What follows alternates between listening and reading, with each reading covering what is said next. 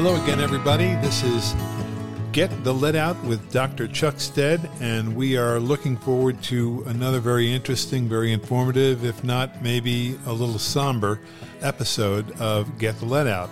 This is going to be another part of our Toxic Legacy series, and in this one we're going to talk about those who were supposed to be the watchmen, those who were supposed to keep us safe, failing to do their job. So, without any further ado, I'm going to turn it over to Dr. Chuck Stead. Thank you, Joe. So on Monday, October 3rd of 2005, the Record continued the Toxic Legacy series with a front-page headline that read, "The Watchdogs Failed."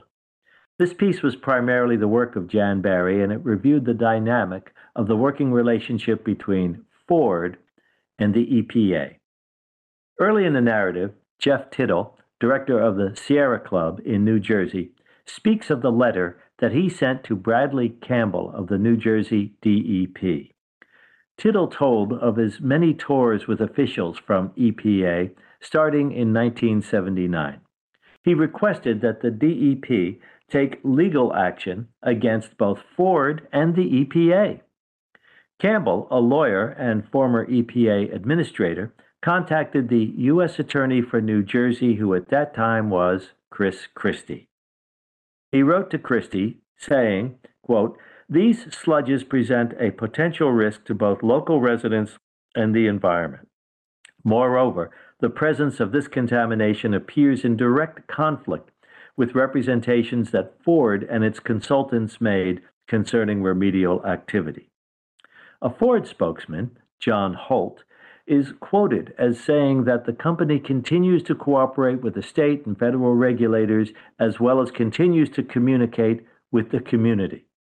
But the Record reported that the public records show federal officials at EPA repeatedly let Ford walk away from tens of thousands of tons of waste at Ringwood. The very fact that at the time of the publication, Ford and the EPA were back again for a fifth attempt at a cleanup speaks volumes. The Record investigation showed that even before the first attempt at a cleanup, state inspectors doubted Ford's report of the extent of the contamination as early as 1985.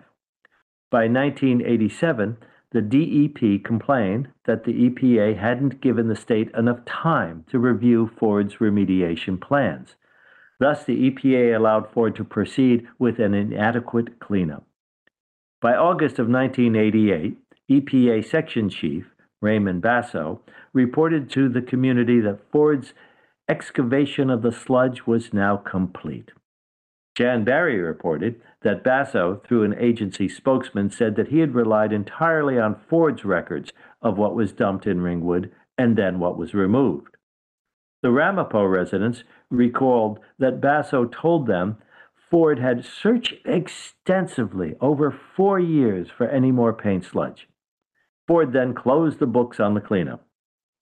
It's interesting to note that at the time of this writing, which is in 2014, paint sludge could still be found by anyone other than an EPA investigator in the woodlands of Ringwood.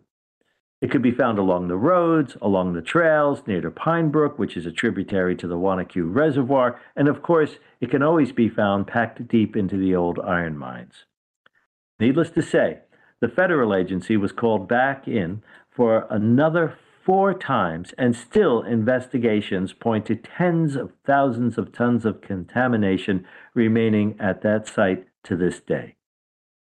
The second part in the Toxic Legacy series contains graphic photographs of regulatory inspectors and local activists wandering about the site, picking up chunks of sludge and studying them, along with 2 interesting sidebar stories.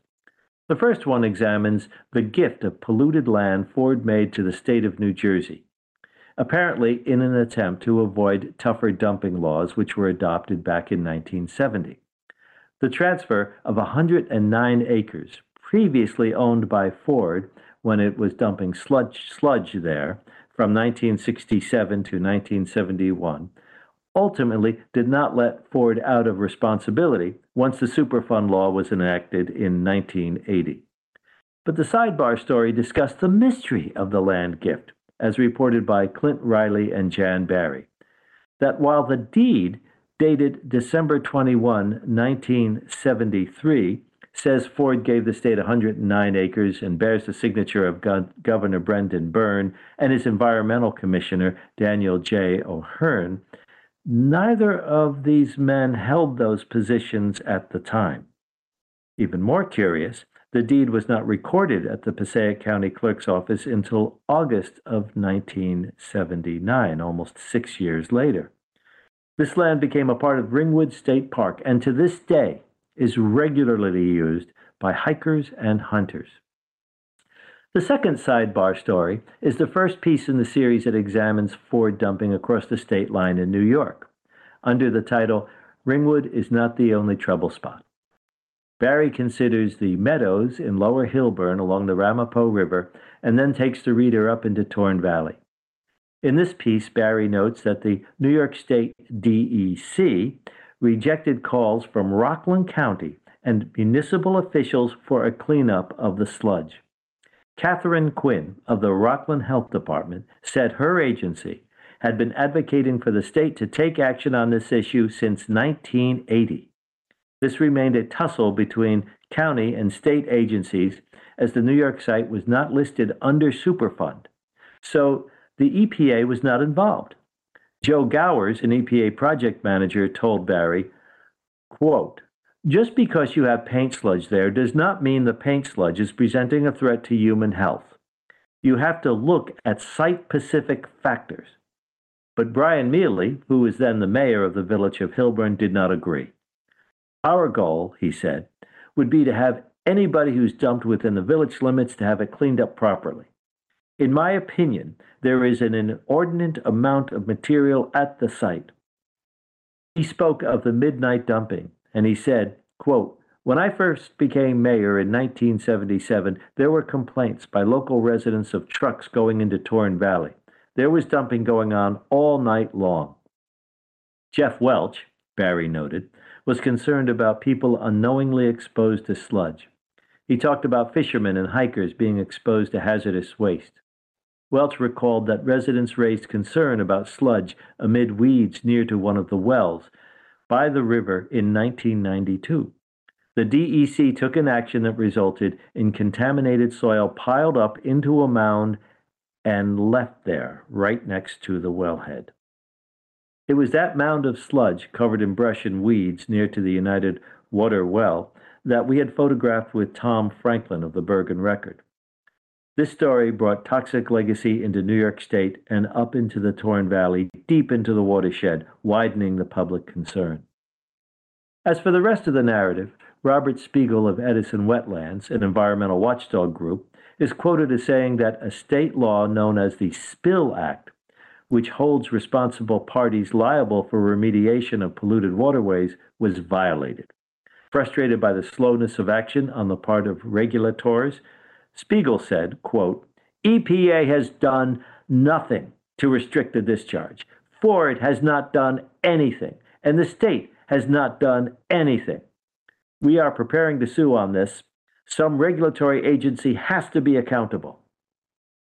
But the added disturbing news was the testimony of Bruce Mulhalt, a former EPA toxicologist, who told the EPA 10 months earlier that PCBs, that's polychlorinated biphenyls, highly carcinogenic, and other toxic substances found at the site caused cancer and nerve damage directly. Mulhalt indicated that, quote, collectively, their risks may be more than the sum of their individual risks. In other words, through a toxic synergism. Essentially, this installment of Toxic Legacy indicates that the regulatory agencies seem to be offering more protection to industry and little, if any, to the community. And while the front line of that community may be the Turtle Clan of the Ramapo Indian Nation, according to Barry, the EPA displayed little concern even over the safety of the nearby reservoir. As Barry noted, quote, in 1998, the record reported that the North Jersey District Water Supply Commission, which runs the Wanacue Reservoir system, had found elevated levels of lead and benzene in an orange-colored seep from a stream near Peter's mine. In response, EPA project manager Monica Motzke wrote the record that the water district has indicated to EPA that it found no exceedances of any chemicals above standards. But when the EPA ordered more testing to be done in 2004, Louis Schneider, the lab manager for the Water Commission, found that there were high elevated levels of lead and benzene. He concluded that Motzke misstated the earlier results, so a massive reservoir that services millions of citizens in North Jersey continued to be at risk.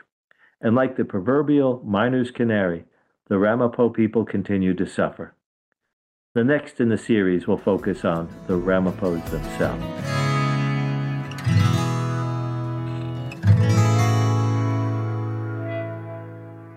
You know, it really defies all imagination, and anything that resembles integrity or decency, or just to see and to witness what happened here.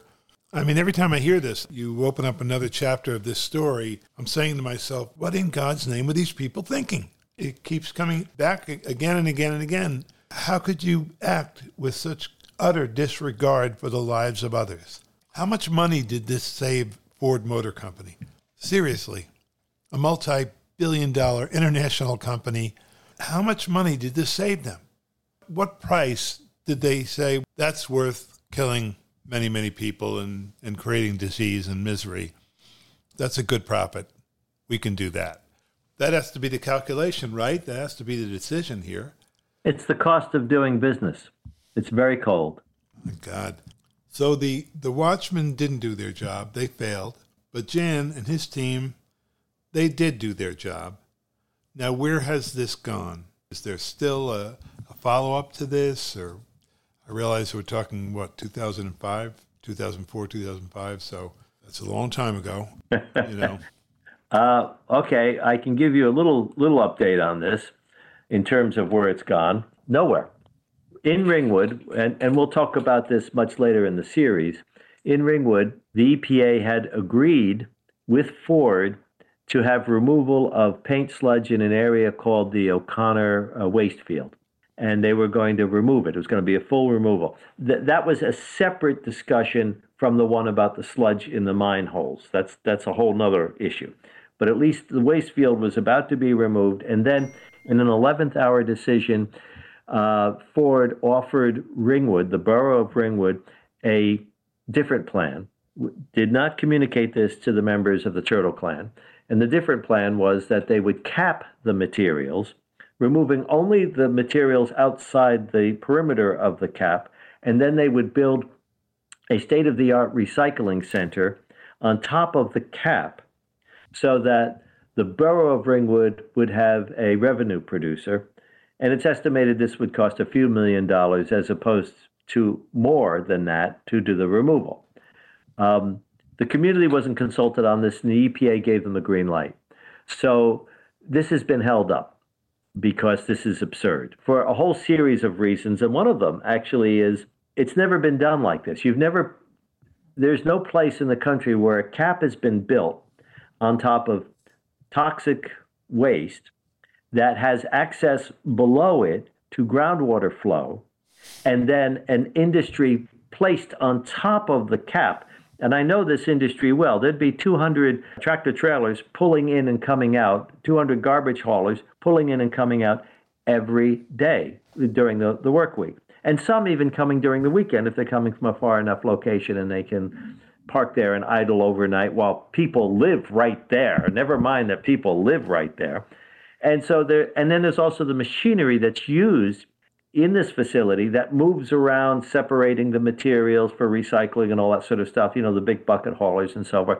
So you're essentially on top of the cap creating vibrations into the soils where the contaminants are underneath the cap, which means you're expediting the potential for access into the groundwater.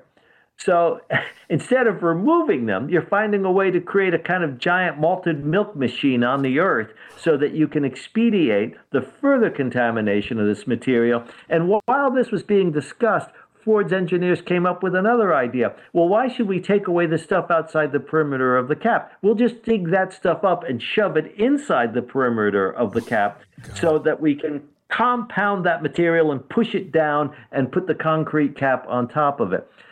That the EPA, Joe, that the EPA would greenlight such insanity illustrates that whatever good might have been found in the EPA, and I know plenty of people, I have friends who worked in the EPA, and whatever good might have been there is gone.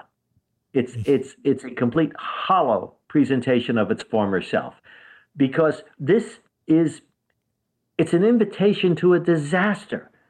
And, we've got the community, we've got the Turtle Clan, we've got these people, we've got these children on this road walking the path back and forth to their playground and to their school bus. And now we're going to bring in an additional 200 garbage haulers a day, bringing in trash from all around North Jersey. Now we're going to be doing this, to say nothing of the fact that we're stirring up these impacted materials beneath the surface of the ground. And I've seen the studies of the groundwater flow, of the way in which the slope actually functions and how the groundwater moves. And it's saturated. I've been there. It's not like this is theoretical.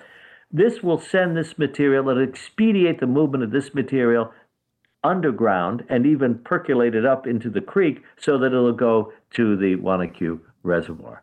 This is nuts. So yes, where is it gone?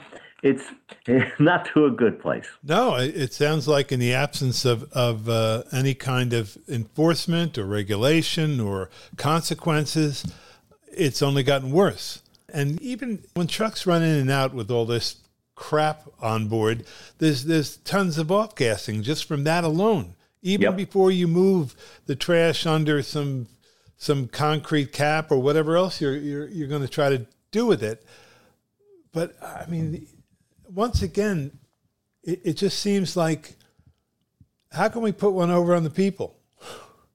Let's give them a recycling, processing center. That'll keep them happy for a few decades maybe, until they all of a sudden realize that there's a strange, grouping of cancer patients in this area, and it's way too late. The borough is at fault here. The borough of Ringwood, because they're happy to get this recycling center. They don't live with the Turtle Clan. They live elsewhere. And to me, I mean, let's call it for what it is. This is environmental racism. Let's kill the black man. Let's kill the red man. Let's kill all of those people. They don't matter. That's what the borough is saying. I don't see it as anything other than murder. They're killing them. Because we talk about cancer clusters. The cancer clusters are there right now. And I talked to you earlier about the fact that there used to be great longevity among the Turtle Clan members. It wasn't unusual. The centenarians, 100-year-old storytellers and so forth.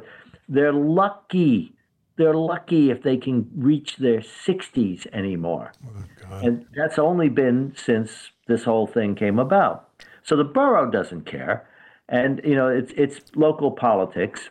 And that's a huge problem, because Ford saw this. Ford clearly got the message. Hey, wait a minute. Before we move further with this potential cleanup, there's some local politics we can play here. They got a crappy old recycling center that's not making them much revenue. What if they had a state-of-the-art one? And it's literally modeled after the one that's up Torn Valley Road in town of Ramapo, so I know it quite well. And that's what they're offering them. They're buying them out. Yeah. So, the scum suckers in the town borough hall are just worthless to me. And they're racists, because this is what they're doing.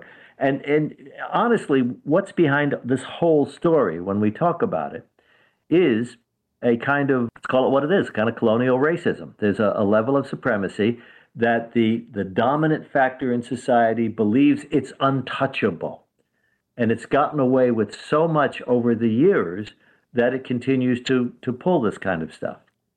Well, we already know that the average life term in the United States for a white man is 76 and some months, and for a black man is 71 and some months. It's a 5-year difference. Obviously, that's not happening because of the color of their skin. It's happening because of the conditions in which they must live in this country. And I'm certain it's probably very similar for the Native Americans. God, it just makes you so angry. It's just so incredibly frustrating that this goes on. What happened to Ford? I mean, obviously they're not in Ramsey, that area anymore. What did they do when all of this was happening?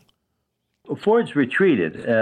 They still have to check in from time to time because of the Superfund site that's up in Ringwood. They've retreated from us in Torn Valley because we actually completed that. That's actually turns into a success story. But my gut feeling about Ford is they're no different than any other automobile industry. They could give a rat's ass about their contamination because that's, again, like we said earlier, the cost of doing business. Now, they do spend money on remediation.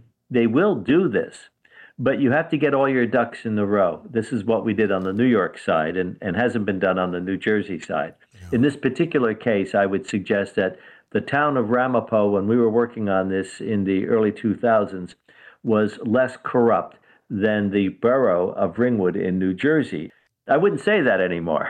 The town of Ramapo's caught up with its level of seedy corruption since those days. But fortunately, we had a period of time where there was some leverage with the town of Ramapo that really carried right on through into the mid-2000 teens.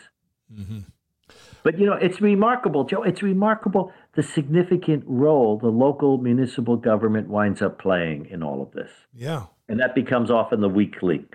Yeah, that's what it sounds like. It sounds like that's the weak link. That's the last stop where something effective and good could happen. And yet every time we seem to come there, somebody says, hey, you want to make a deal? And that's the end of it right there. I got to wonder, Chris Christie, boy, when I heard his name, oh, man, like a bad penny. It just keeps coming back. But his name shows up again. You'll see. I wonder if he's driving a Lincoln Continental. I wonder what car he drives, Just wonder. I just wonder. So his name comes up again. Are there any crusaders in government that are fighting for us? I mentioned on the New York side, I mentioned Kathy Quinn. She worked with the health department. She went out with me on a number of occasions to do site evaluations of areas where we suspected paint sludge was, and we went with teams of people to verify this based on, anecdotal evidence. So she really put in the groundwork and did the follow-up with Tom Maselli, who was the director before her, and so she worked for him, and then eventually she was in charge of that field work. And she was great, and she got resistance from government in the county, but not a lot, and she knew how to deal with it. And then, of course, again on the New York side, Chris St. Lawrence, who is the controversial town supervisor in the town of Ramapo, and he did remarkably well, I felt, and stood up on behalf of the environment and the people. But that's a separate story. We'll get to that later. On the New Jersey side, there was a former mayor in Ringwood who was no longer, her name's slipping my mind, but she was pretty good. The problem with the New Jersey side is the corruption is insidious. And the other problem is, and this is something they don't really want to acknowledge or admit, but the level of racism is also insidious. Because the Ramapos live in the mining area, that's their problem. That's the attitude. Yeah. And, if Ford had never dumped there, it wouldn't be a problem because they can live in a mining area and fall in an open pit once in a while and, oh, well, you just lose one or two. That would be the attitude. Mm-hmm. There are power lines strung over top of houses, which is completely inappropriate. But, the level of impact is going to be minimal. There's definitely electromagnetic wave level of impact, but it would not be the same thing as what Ford brings to the case. Right. So Ford is a bigger deal. It exacerbates everything that's going on in Ringwood. I wonder where all of this ends. We live in an age right now where we're starting to question whether our country is capable of justice. I think we all have given up on the idea of no man is above the law. That's an absurdity in the current day and age. There are several classes of men, and I suppose women too, who are clearly above the law. But you just wonder, like, what will it take? Will there ever be a true resolution to this, a remedy? And I guess the only thing you can say in the end is, even if there isn't, you can never stop fighting, because it can only get worse if we do nothing. Yeah. I mean, I fall back on Madisonian government. There needs to be a balance, and the government needs to be the people. And some of the people are whacked out crazy. I get that. But the majority of them aren't. And the majority of the people need to know that when they carp about the government, they're really carping about themselves, because they can still gain access to the government. That brings to mind the most important thing we the people can do, and that is exercise our right to vote. Absolutely, no matter how hard certain groups and parties, etc., may try to suppress that vote or to change that vote or to make that vote impossible, we have to break on through to the other side. We've got to get that vote. And as I look at the situation today with litigation against Trump and his cabal and things like that, it becomes clearer and clearer. We're not going to be able to remedy this situation with law. Our laws and our systems of law enforcement just simply are not up to this level of corruption.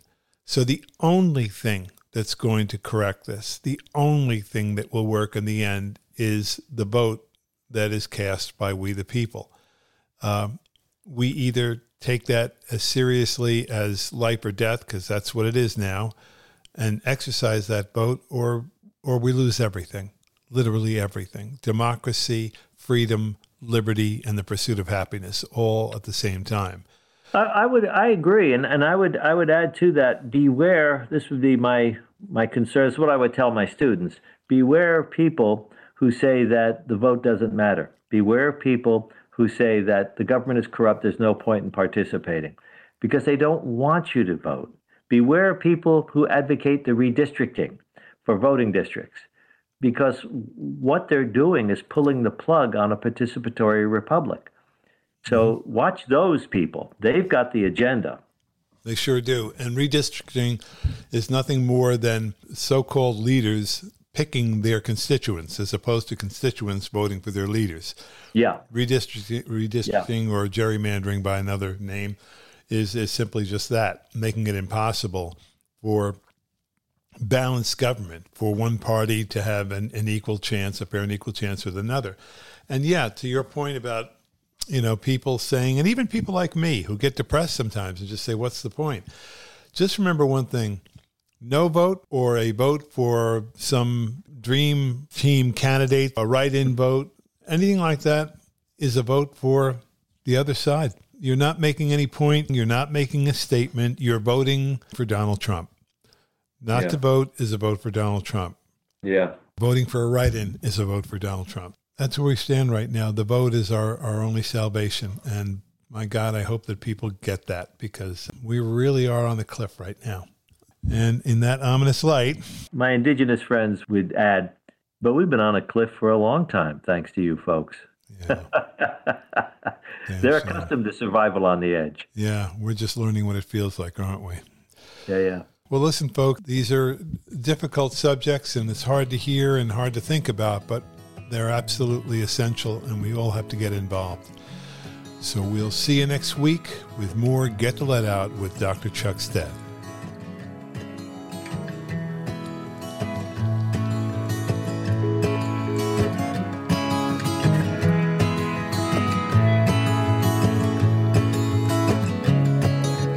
Now for a word from our favorite sponsor, the Montgomery Book Exchange, your hometown used bookstore, now at our new location at 84 Clinton Street in the heart of the Montgomery, New York Business District.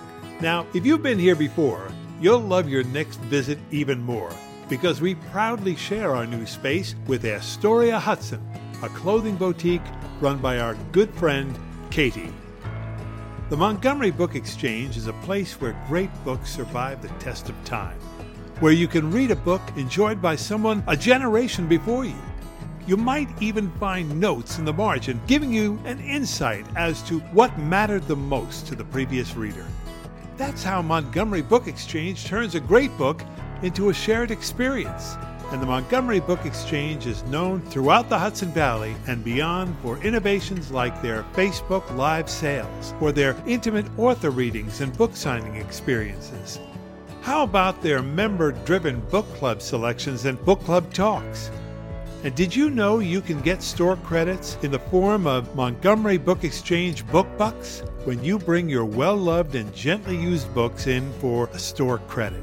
You can also find your Montgomery Book Exchange friends every first Friday evening at the monthly Handmade Montgomery event, which takes place from 6 to 8 p.m. This is a wonderful event featuring local artisans and hundreds of beautiful handmade items ranging from pottery to jewelry. For more information, just go to the MontgomeryBookExchange.com or call them at 845-764-1787. That's 845-764-1787.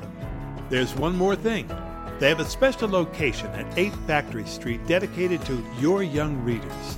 They call it the Montgomery Book Exchange Children's Chapter, and it features a reading garden where your children can discover the joy of reading in a wonderful and stimulating learning environment. Also at this location, you'll find Miss Claire's Music Cupboard, featuring the award-winning research-based Kinder Music program. The Montgomery Book Exchange Children's Chapter is open Wednesday through Saturday. Check the website for specific class times that match your child's age. You can also contact the Children's Chapter at 845-522-9652. The MontgomeryBookExchange.com, your hometown used bookstore. You're going to love this place.